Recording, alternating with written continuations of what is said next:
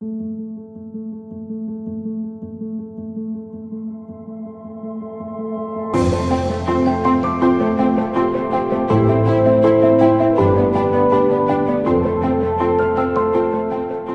evening, everyone. This is Sala with Drive Through Therapy. Thank you so much for joining me tonight on another episode.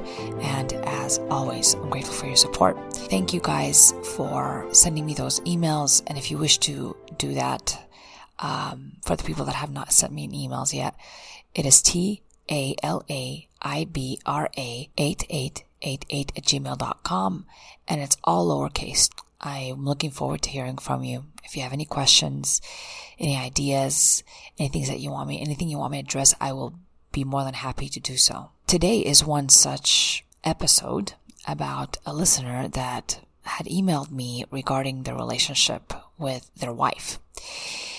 Now, I think everybody can relate to this, female or male, that this person, we're going to call Mike, he says that he's having trouble with his wife because he's not able to communicate with her. He is trying to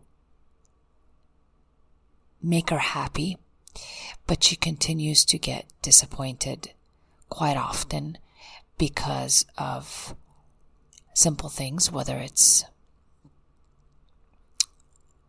she doesn't have things the way she wants them, or the way he's saying something is not to her liking or as expected. So basically, another way to say that is that he's not following a proper transcript of what he needs to be saying or an itinerary of what he needs to be doing. And so he's very mad at himself, and he's basically in his email telling me, or asking really, what can I do to communicate with her that I'm trying my best and but it's not working, right?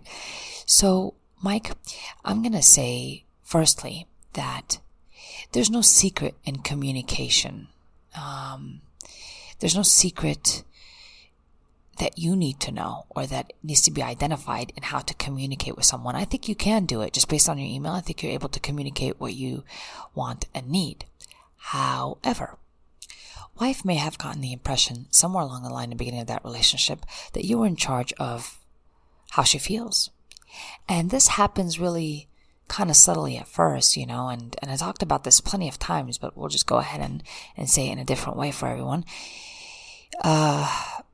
We end up playing the role of the savior. And I always say, watch out from the beginning of a relationship if you are trying to play Captain Save whatever. It's not useful, and you'll end up creating this monster that you wish you just never had. In the beginning, it feels good to be somebody's savior, to be needed, to be wanted, to be desired, for your opinion to matter to someone, and for that connection to be there. But when the time goes on in this relationship, unfortunately, more and more is being placed on Mike as wife continues to throw blame at him, or even basically just throw emotions at him that are hers. And she'll say, I feel miserable in this marriage, which is one thing that she says. And she kind of drops it in front of him, and he picks it up, and he's like, he owns it. He makes it his to fix, right? And I want you to have the visualization of this occurring, because she's throwing out emotions, misery, chaos, whatever she is, and he feels so obligated to pick them up. Now, Mike, my suggestion here is not to pick up what's not yours. And this is going to be very frightening for you, because I think you have a fear of being abandoned by your partner, which probably serves to why you continue to meet or attempt to meet her every need, emotional need and physical need, right? It's not useful, and it is flawed in foundation, because all you're creating is that person to blame you for their moods, to blame you for their dissatisfaction, to blame you for their misery instead of them themselves taking responsibility for it. They've learned that you will go ahead and carry that bushel and fix it for them. However temporary that may be, they believe that you have that responsibility every time you pick up the bushel that ain't yours. So keeping or not picking it up is going to be practice. It is not going to be easy to not pick up what isn't yours. And whether you're experiencing that in your lives with a partner, or maybe to not that extent, this can be used with everybody. Is they're allowed to their emotion, and you're allowed not to fix it. And this is a big deal. We get sometimes really involved in convincing other people, in attempting to change their mind, in attempting to relieve them or think that we have the relief for them. But all of it is sending the message that they're not allowed to be uncomfortable in front of you, and that you cannot take discomfort in somebody else's feelings, that they're not allowed to feel whatever they want. Without you just getting in there and attempting to patch it up with duct tape, really bad duct tape. So, Mike and everybody else out there, I have nothing but compassion for you guys, and I need you to have compassion for your partner by not sending them the wrong message. We want to send them the right message, but every time we pick up their bushel of chaos that they're dropping in front of us, we've just been teaching them that I'm in charge of your chaos. And when you don't fix it right, you're the one who's going to be punished for it. That's not compassionate to your partner, because that's not allowing them to actually fix their own emotions or take responsibility for them. That ain't pretty. That ain't pretty, Mike. And that ain't pretty anybody out there, all the Mikes in the world out there. Because it's just an endless, filthy cycle. And I don't think you really want to have this kind of responsibility for the rest of your life, the rest of your marriage. I don't think you want to grow old with that. That's just a guess here. And in changing this pattern is going to be pretty important. Now, the discussion that we often say when it comes to marriages or partnerships or just relationships is that the communication needs to be appropriate, or that we need to learn skills in communication. I think that's kind of not that necessary. You know, there's a lot of other skills before learning to communicate properly. As an individual, I need to be able to see what I need to see in front of me in order for me to be able to communicate after that what I need to communicate. Again, we're talking about acceptance here. I need to look at this relationship as it is. I'm not trying to change stuff about it. I'm really taking responsibility for myself and for the monster I've created. And in doing so, and being realistic with myself and being honest with myself, I will be able to find out what I'm going to do next, or communicate next in a way where I'm not giving the message that I'm in control of your feelings. But that can't happen if you're not taking responsibility or relieving yourself of responsibility that is not for you to pick up and take. Now, Mike has an old-fashioned fear of abandonment situation here. Just a fear of abandonment, which I think everybody in this world could relate to, especially if we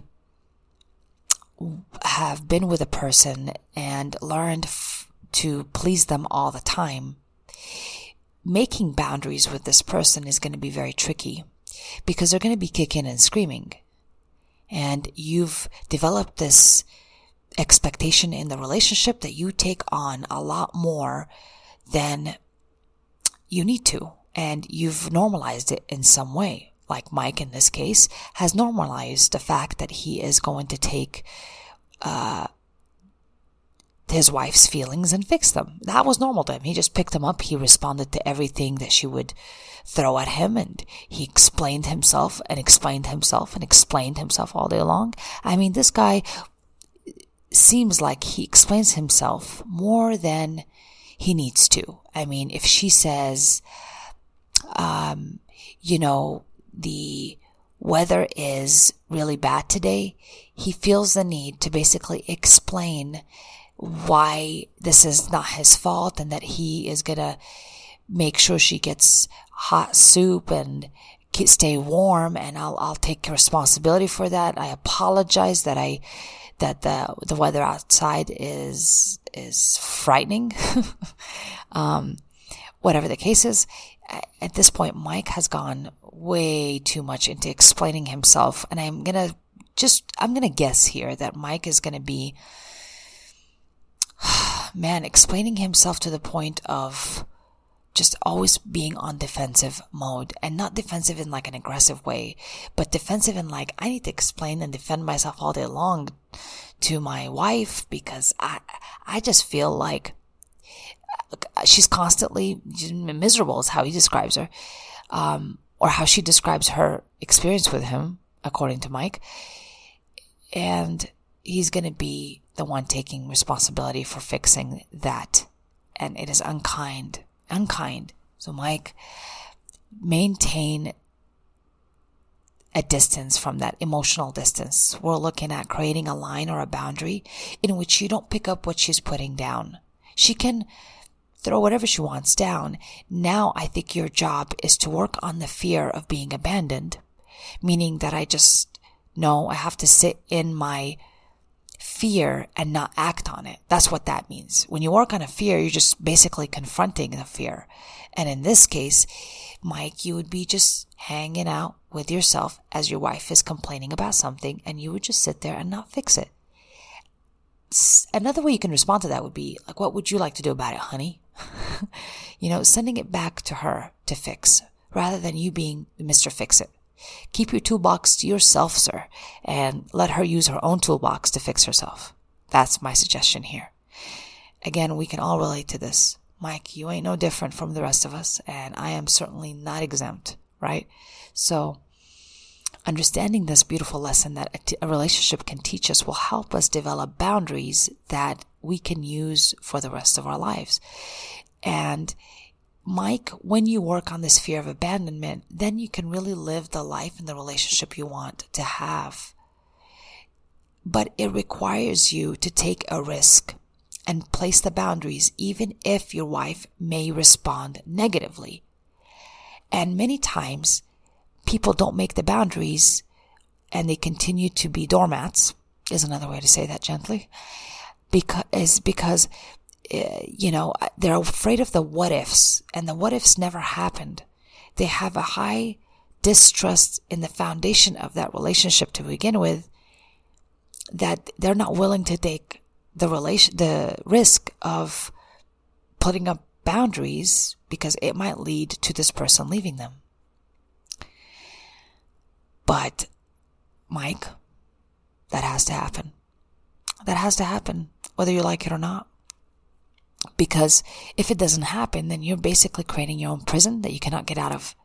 You either go through a little bit of that suffering, but reestablish new boundaries and even new communication, or you could just keep taking it as you are, acting in fear, picking up everything she's throwing down at you, and walking around with a big old duffel bag like Santa, but it ain't Christmas, friend. I don't know why you're walking around with a duffel bag with presents in it and burdens in it with no Christmas anywhere in sight. Now, that doesn't make sense to me. So Santa, put the bushel down. Hand back all the toys to the elves and just chill with yourself. That's what we're asking for us to do here on this journey, is to really empower yourself to face the fear that is the fear of abandonment. And like I said, everybody has that fear in certain levels. And when you're looking in your life, find out where you are acting in fear. Are you afraid to lose your job? Are you acting in a way or letting things slip by, or getting away with things, or getting away with not making decisions because you're afraid of losing a job, or you're afraid of losing a partner, or you're afraid of losing whatever it is that you're afraid to lose? that is acting in fear. I promise you that is not being responsible in a marriage when you do that. That is not being responsible at work when you act in fear. It is simply acting in fear. It's avoidant, and it is, most importantly, not helping you make any decisions at all. You're living in this, I don't know what's going on limbo. I don't know what to do. I don't know where to start. All this nonsense that many of us say, but all that really means is I'm not willing to take responsibility for anything. Because if you're saying, I don't know what to do, or I don't know where to start, or I'm just confused. Oh God, please don't do that to yourself. You are the only one that has the answer. I don't think the cashier at Walmart will know what to do with your life. I don't think your own mother will know what to do with your life. I don't think your next door neighbor will know what to do with your life. Heck, I don't think I know what to do with your life. You're the only one that has the answer. And the only one that can give your brain and your soul the permission to transcend this current suffering. Yeah, that's exactly, the best way to say it. I mean, I can't think of another way to say this. It is suffering, but it's a suffering that is based on your inability to make boundaries because of fear of abandonment, fear of being discarded or rejected. All of which, I need you to make your boundaries so you can see if this person is going to reject you and discard you because you started making boundaries. I don't think I'd want you or anybody else to be with a person that does not respect and enjoy your boundaries, loves them, and finds them charming to you and to them. Like, they need to love you and your boundaries. That's what love is about. So I need you to see that. I need you to see when you put up a boundary and how this person is going to react. That's pretty important for us to see today as we are evolving in a mental way, in a spiritual way. We are evolving, and we need to be able to respond to our world with fearlessness. And fearlessness does not mean I have to be unafraid first before I start making decisions. No, I need you to make them even with the fear there. I need you to do the right thing for you and your life that will also be right for the other person, right? Automatically, even though they might disagree with it. Emotional maturity asks us to go beyond the feeling, because the feelings are not facts. They're just simply the result of our thinking. And if I change my thoughts, is it more likely for my feelings to start to change as well? Oh, yes, absolutely. So I don't care really about how you feel. I just care mostly what you're going to do. That's more important than how you feel. So if you're making boundaries, I need you to make them even when you are afraid, okay, of losing that person. If you know it's the right thing to do, then do it. If you continue to respond in fear, meaning that I am so perceptive of my fear and I use it to not make any decisions and to be avoidant and to be unclear about my boundaries, then hey, at least you know it, sit in it and start getting happy. We can't complain about our partner if we're not willing to put boundaries and take that risk. We can't complain about them anymore, okay? And that's what's important, Mike. I need you to know you have more power and more control over what you think and what you feel than you actually know. But you give that power away every time you act in fear. You give that power away. And another person's opinion about your life becomes more important than yours, which is no good. It just doesn't make sense. Her opinion about her life is what's going to be working for her. But your opinion about your life is the most suited for you. And don't forget that part, and you won't be confused. You won't get lost somewhere, lost in the sauce somewhere. So, Mike, I think that you should consider trying this out a little bit at a time. You don't have to put big old boundaries at first. Just get started on smaller boundaries that you might implement first, so you can understand how you relate to your own fear and what it causes you to do and how it causes you to respond to your wife. You need to kind of start experimenting with this self-awareness. Just kind of take a look at it. If you don't do anything else, I just need you to look at it. Look at it every time your wife makes a statement about how she feels and what she's disappointed in and what she's complaining about. I want you to just, imagine that she's dropping a bushel in front of you and for you to kind of step back and not pick it up. Keep the bushel on her side at all times because it's her bushel. I don't want you to be carrying shit that isn't yours.